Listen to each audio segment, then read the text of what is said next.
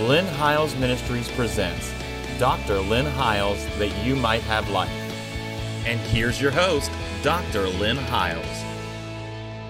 We want to welcome you back to the program again today, and as you can see again, my oldest son Jeremy is on set with us today, and he was with me last week. We're going to continue to share our conversation, but it's good to have you back on with me, Jeremy. Always good to be here. And he pastors a great church in Winchester, Virginia, and if you are in the Northern Virginia, especially towards the western part of it, he's in Winchester, Virginia, and there will be information about his website. He pastors a church called Word That Frees that meets at a restaurant called Sweet Nola's. You'd be blessed to go by there on a Sunday morning and be with them in a service, and you'd be greatly blessed. We've been sharing a series from the book of Hebrews, and before we get back into it again today, I just want to make you aware that that everything we have aired to date is archived on YouTube. Now, the best way you probably can access that would be to go to my website at lynnhiles.com. Of course, it's always on the screen. And there is a direct link there. That's the easiest way I know how to tell you to do it. There's a direct link there to our YouTube channel. And you can watch us at your leisure. Everything we've aired to date is there. This entire series we've done on the book of Hebrews is there and available for you to listen to and watch.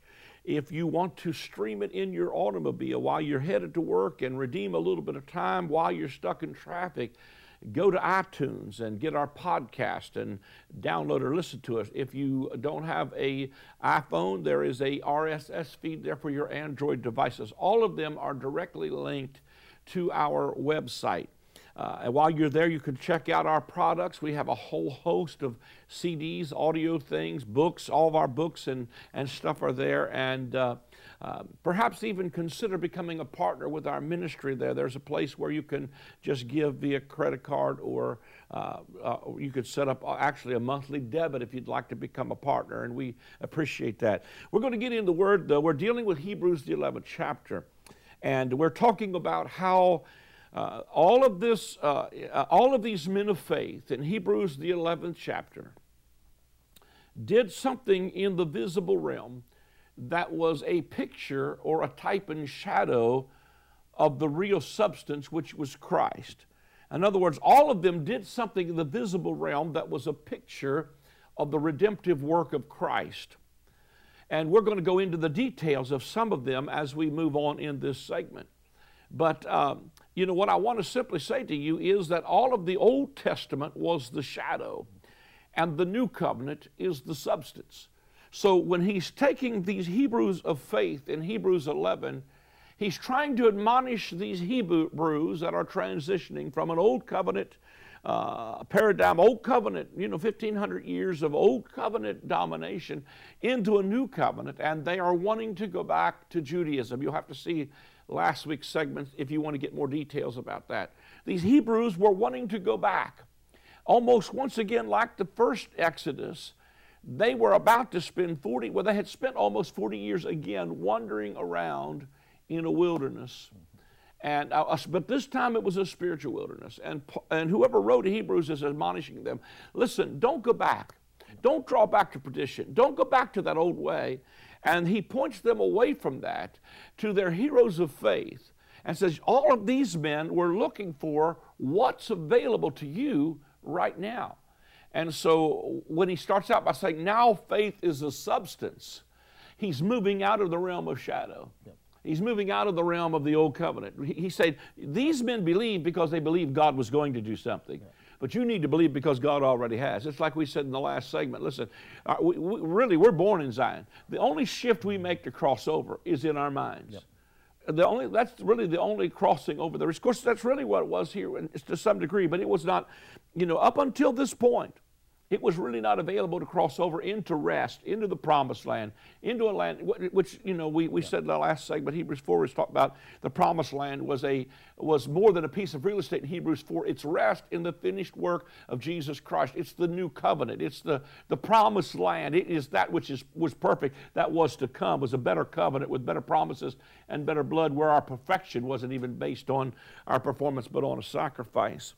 But I'll just read this and we'll get started. Now faith is the substance. So now faith is a substance. Everything about my faith today, in other words, even if I'm believing for healing, or I'm believing for blessing, or I'm believing for whatever it is, I'm not believing because I believe God is going to do something. I look back at the cross and say, it was fully provided in the redemptive work of Christ, my healing. So it's now faith is a substance. I'm not believing because I believe God is going to do something. I'm believing because He already has, and it's simply appropriating what is already mine.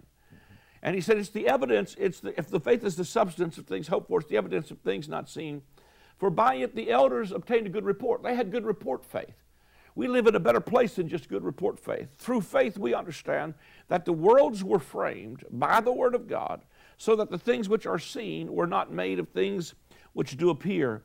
By faith Abel offered unto God a more excellent sacrifice than Cain, by which he obtained witness that he was righteous, and testified of his gifts, and by it he being dead yet speaks. There's a couple of things I want to jump into here, and then I'm going to toss it here to Jeremy. But it says, through faith we understand that the worlds were framed by the word of God. Now I understand that, you know, he's talking about you know, ages and not so much global things, you know, because it's talking about plural worlds, worlds that we live in, you know, and they were framed by the word of God. And so what's happening here is, and of course, let me say this, because if I don't clear it up, somebody won't misunderstand what I'm saying. That doesn't mean God didn't frame the world by the word that He spoke as far as the global situation. But the word that we preach, this is so powerful to me, frames worlds. When we declare the word of God over our lives, we preach the word of God. We preach like we are doing now, the present reality of the kingdom of God. We preach about living in a promised land. It begins to frame the world that we live in. The world that I'm living in today, I'm talking about spiritually, and the blessing that we're living in, the peace, the joy we have with our families, and the realities of the enjoying this journey in Christ is the world that I framed over 20 years ago, preaching the gospel. We're living in a better place. We're happier than we've ever been. We're more peaceful than we've ever been. And so it is important what we preach and declare, because it frames worlds. What kind of a world do you want to live in? Do you want to live in one of doom and despair, and is that what you want to preach and declare is going to happen? Or do you want to declare we have a future, that the earth is the Lord's and the fullness thereof? Do we want to declare something that's going to change the course of human history? Or do we want to be partly a part of sometimes these self-fulfilling prophecies where we keep on talking about the sky is falling and we're headed to hell in a handbasket? I'd like to know who's got this handbasket and who's carrying it to hell, because we could probably stop it if we could just, you know, we're going to have to begin to declare something that's going to make a change in people's worlds. Yeah. And I think that's what we're doing, even with this broadcast and with this ministry. So go ahead and jump in there. I hope that gives you a place to start there a little bit. But. Well, you know, it's by faith. He says this, through faith they understood these things. And by faith, you know, Abel did a better sacrifice than Cain. And when you think about that, they were doing something, you know, Cain and Abel, when they brought their sacrifice, there was no, at that point, there really wasn't a requirement for any kind of sacrifice. You know, there wasn't somebody said, here's the pattern for what you got to do, and this is what God wants.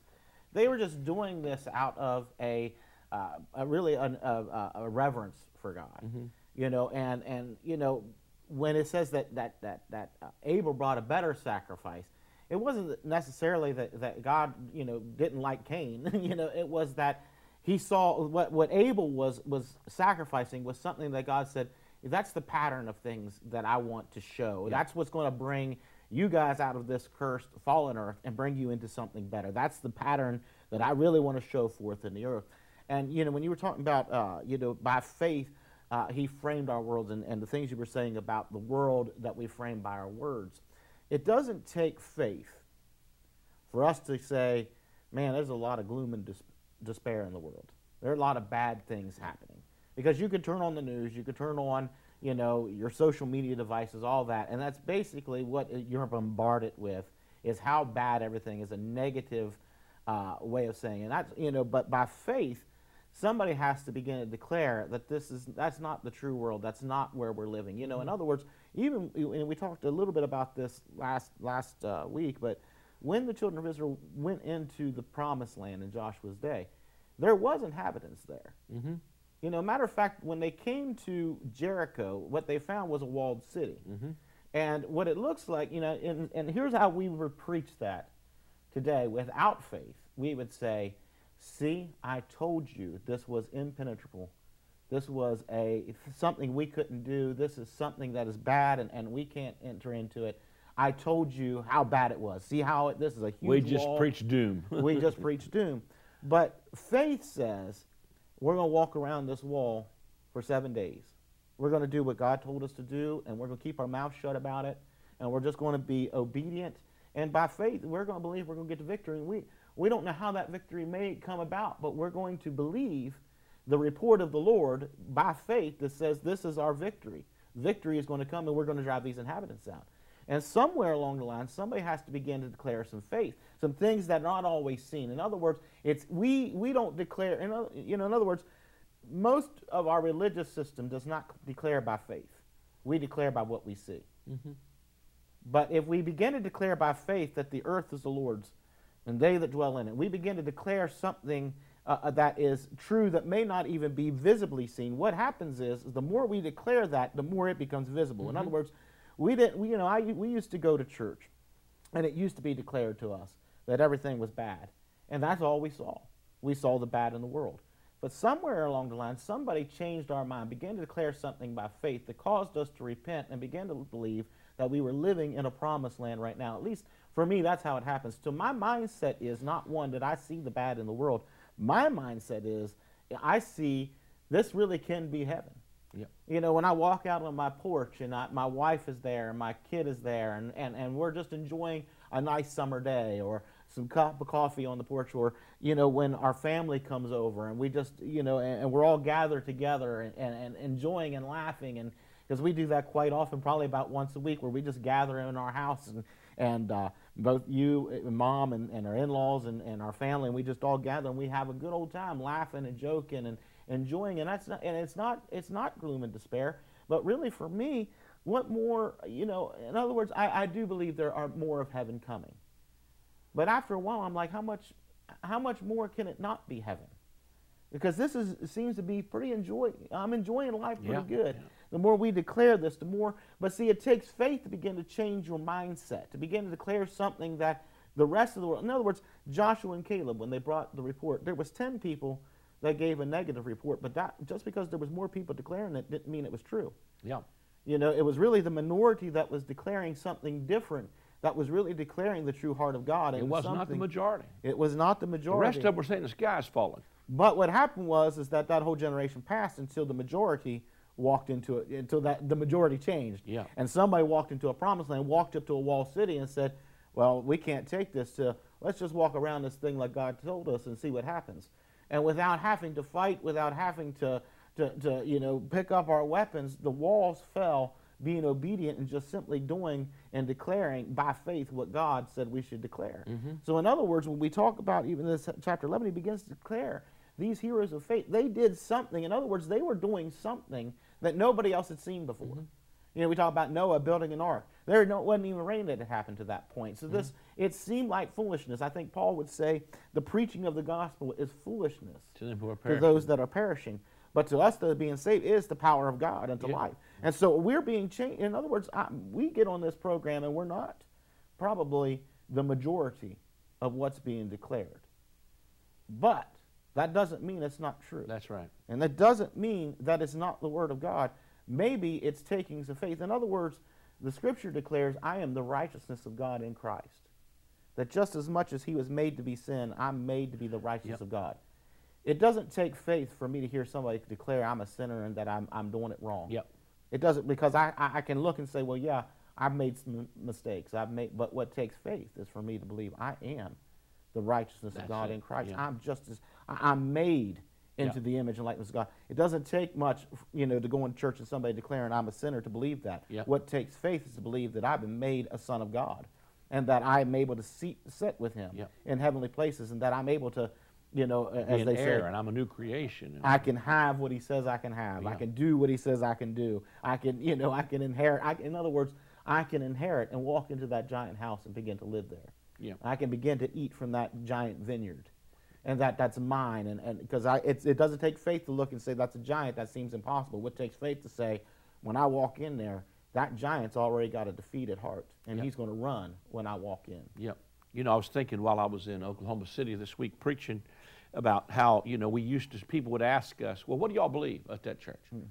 And I would start, of course, when we were under the legalism and really had an old covenant, paradigm, I would say, well, we don't believe, you know, that people ought to do this. We don't believe you ought to do that. We don't believe that women ought to wear this. We don't believe men ought to wear that. We don't believe you should go here. We don't believe you should, you know, and I realized one day that I had sat in church, and what I'm telling these people is not what we believe, it's what we don't believe. Mm-hmm. And I realized that I had sat in church my whole life and became an unbeliever because they never taught me anything to believe. Like you said, it's not difficult to believe you're a dirty, rotten scoundrel. It takes faith to believe you're the righteousness of God. And what shifts that is when you see on the basis of what made you righteous, and that was because, you know, He that knew no sin was made sin so you could be made the righteousness of God. And that really kind of brings us even to what it says, by faith Abel offered unto God a more excellent sacrifice than Cain. Cain offered of the fruit of the ground. Yeah. He was offering God an offering that was produced by the sweat of his own brow of what he could produce from a cursed earth. Look what I did. Yeah. Here's my credentials. Here's the sweat of my labor. I'm offering it. And Abel offers the Lord a blood sacrifice. So what it's really doing is shifting my focus right from the very outset to saying, if you're going to see this, and he says by faith, he obtained witness that he was righteous. Yep. Now, righteous doesn't mean you glow in the dark. It means you're in right standing with God. Yep. But what happened was he started finding the right filter to see things through, and that is through the blood sacrifice. Yep. So, because what helps you hit this faith is not just, it's not a mind over matter thing, but what helps you is when you see it through the blood. When you see it through a more excellent sacrifice. And so this whole thing, really, the whole book of Hebrews is about a better promises, a better priesthood, a better tabernacle, a better promises, better sacrifices, better blood, a more excellent way, a more excellent, a more excellent sacrifice. And that sacrifice is Jesus. Yep. Everything about this screams Jesus to us, and His redemptive work. And when you see it through that filter, he said his approach, Abel's approach to God, wasn't on the basis of his performance of what he could produce out of the fruit of the ground or the sweat of his own labor, sweat of his brow. That's old covenant stuff. You're trying to get God's approval based on how good you are and what you've done. And Abel says, I'm just approaching on the blood. Yep. That's a whole better approach to me than and the Bible goes on to say that he being dead yet speaketh. And so that's really, he's still talking today as we kind of, are sitting here talking about that. So, and even, when you look at that, that it says that he obtained a report that he was righteous through that sacrifice, and that he was able to speak even though being dead. And there's something that, when you begin to connect to the right sacrifice, you begin to connect to the right mindset or the right covenant, what happens is that there is not even a death that can hold you where the voice is not being able to speak through. Mm-hmm. In other words, that when they would die in that old covenant system, that was a death. There was an absolute death to them. They slept, and there was not there wasn't an eternal. In other words, we preach in most churches that where heaven is what we're looking for, but in that old covenant, there was not a heaven for them to look for. So they were hoping for something that was even better. Yeah. That today, when we get connected to the right covenant, we get connected to the right person, the right sacrifice, that there is not even, that even death cannot stop the voice of God. In other words, here's the real bottom line, because we talked about, that by that faith, our worlds are framed. If nothing else, because I believe in eternal life. I believe that there is a generation that will not taste death. And I believe that that's possible for me to be a part of that generation. Mm-hmm.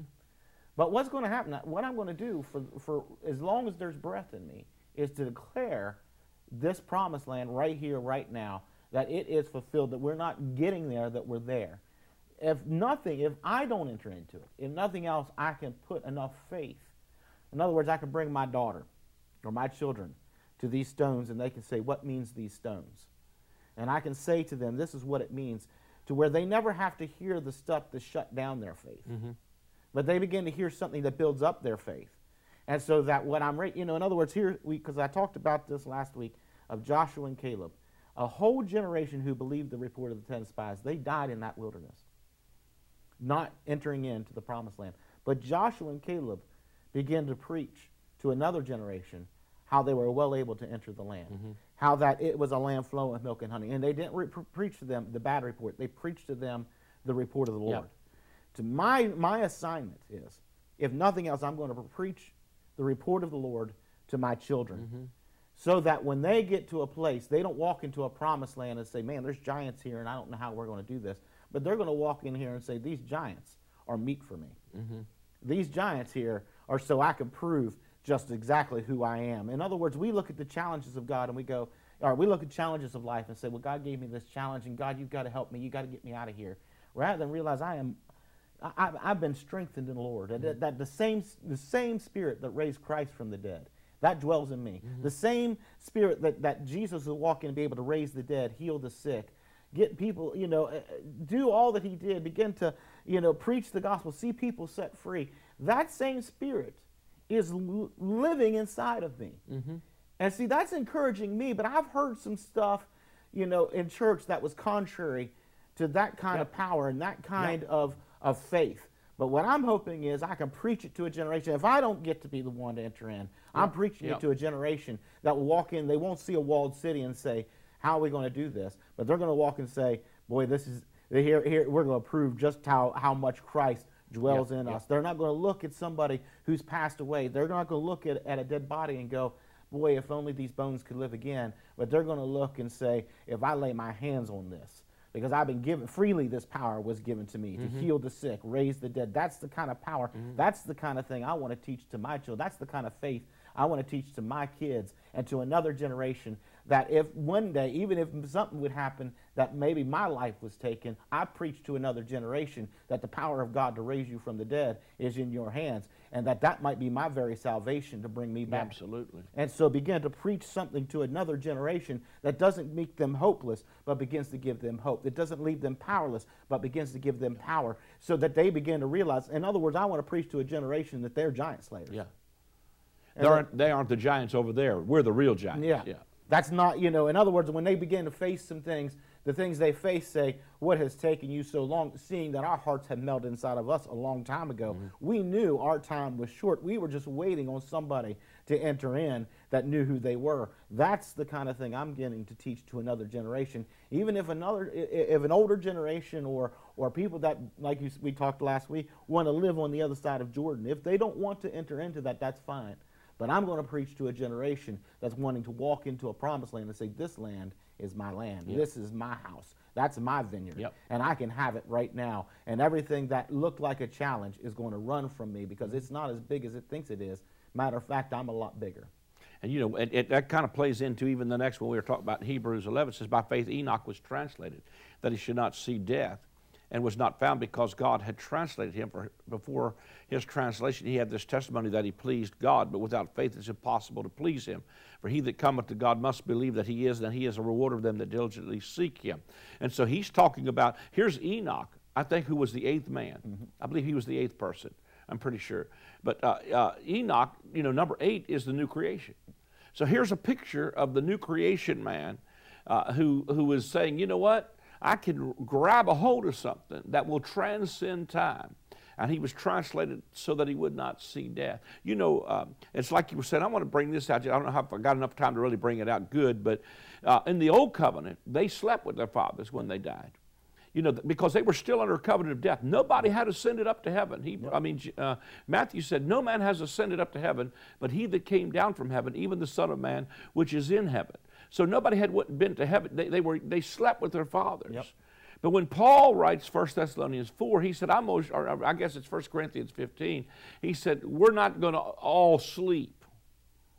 We're going to be changed in a moment and twinkling of an eye. So even for, what he was saying is that from the time of this transition on, especially from the destruction of the temple, because the way into the most holy place was not yet made while the first tabernacle still stood, and it was standing till AD 70. But when that covenant with death was disannulled, from that moment on, believers don't sleep. The moment you take your last breath, you step immediately into the presence of the Lord. Matter of fact, I believe that's what Paul was talking about when he wrote to the church at Thessalonica, and he said to them, listen, we're not all going to sleep. And he wrote that to the Christians, but Thessalonica, he said, for us who are alive and remain, he said, we're going to be caught up together with him in the clouds to meet the Lord in the air, and so shall we ever be with the Lord. And I could unpack a whole lot of stuff about that. But what he's saying is that from that moment on, those of us who are alive and remain, we're not going to sleep. We're going to be caught up to meet the Lord in the air. And the word air there doesn't mean up in the sky. It's not the Greek word ouranos. It means to breathe, literally to expire air, and could be translated the moment you take your last breath.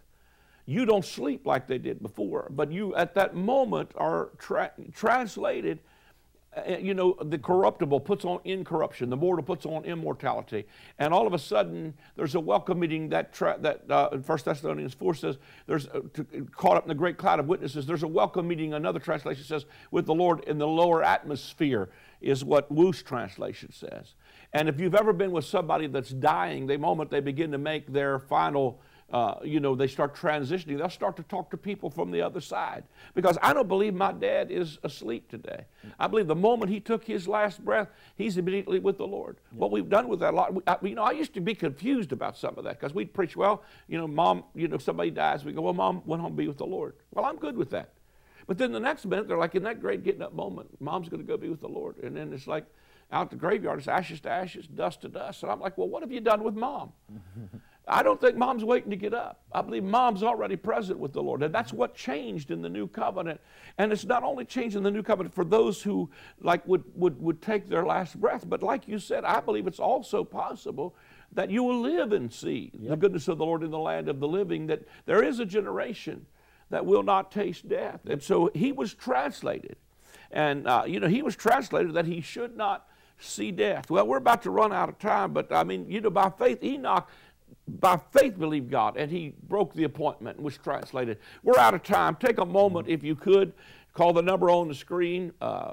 If you'd like to sow a seed into the ministry, somebody's standing by that can take your credit card. And the easiest way to do it is go to our website and give via credit card there or debit card. You can send a check or money order to the address that will come up on the screen. And we deeply appreciate your help. While you're there at the website, there's all kinds of products, our books, our tapes, our CDs, all kinds of stuff are there for your leisure. You can download them and enjoy them today. God bless you. Thanks for joining us. Until next week. The word repentance means to change your mind. The message of John the Baptist and of Jesus was to repent, for the kingdom of God is at hand. The kingdom of God is accessed by a change in our thinking. If you are in outer darkness, there is weeping and wailing and gnashing of teeth. That reality is not always out in the distant future. It is in people's lives right now. One simple mind shift can move you out of darkness and weeping and into light and rejoicing. God wants to wipe all tears from our eyes and replace our weeping with joy.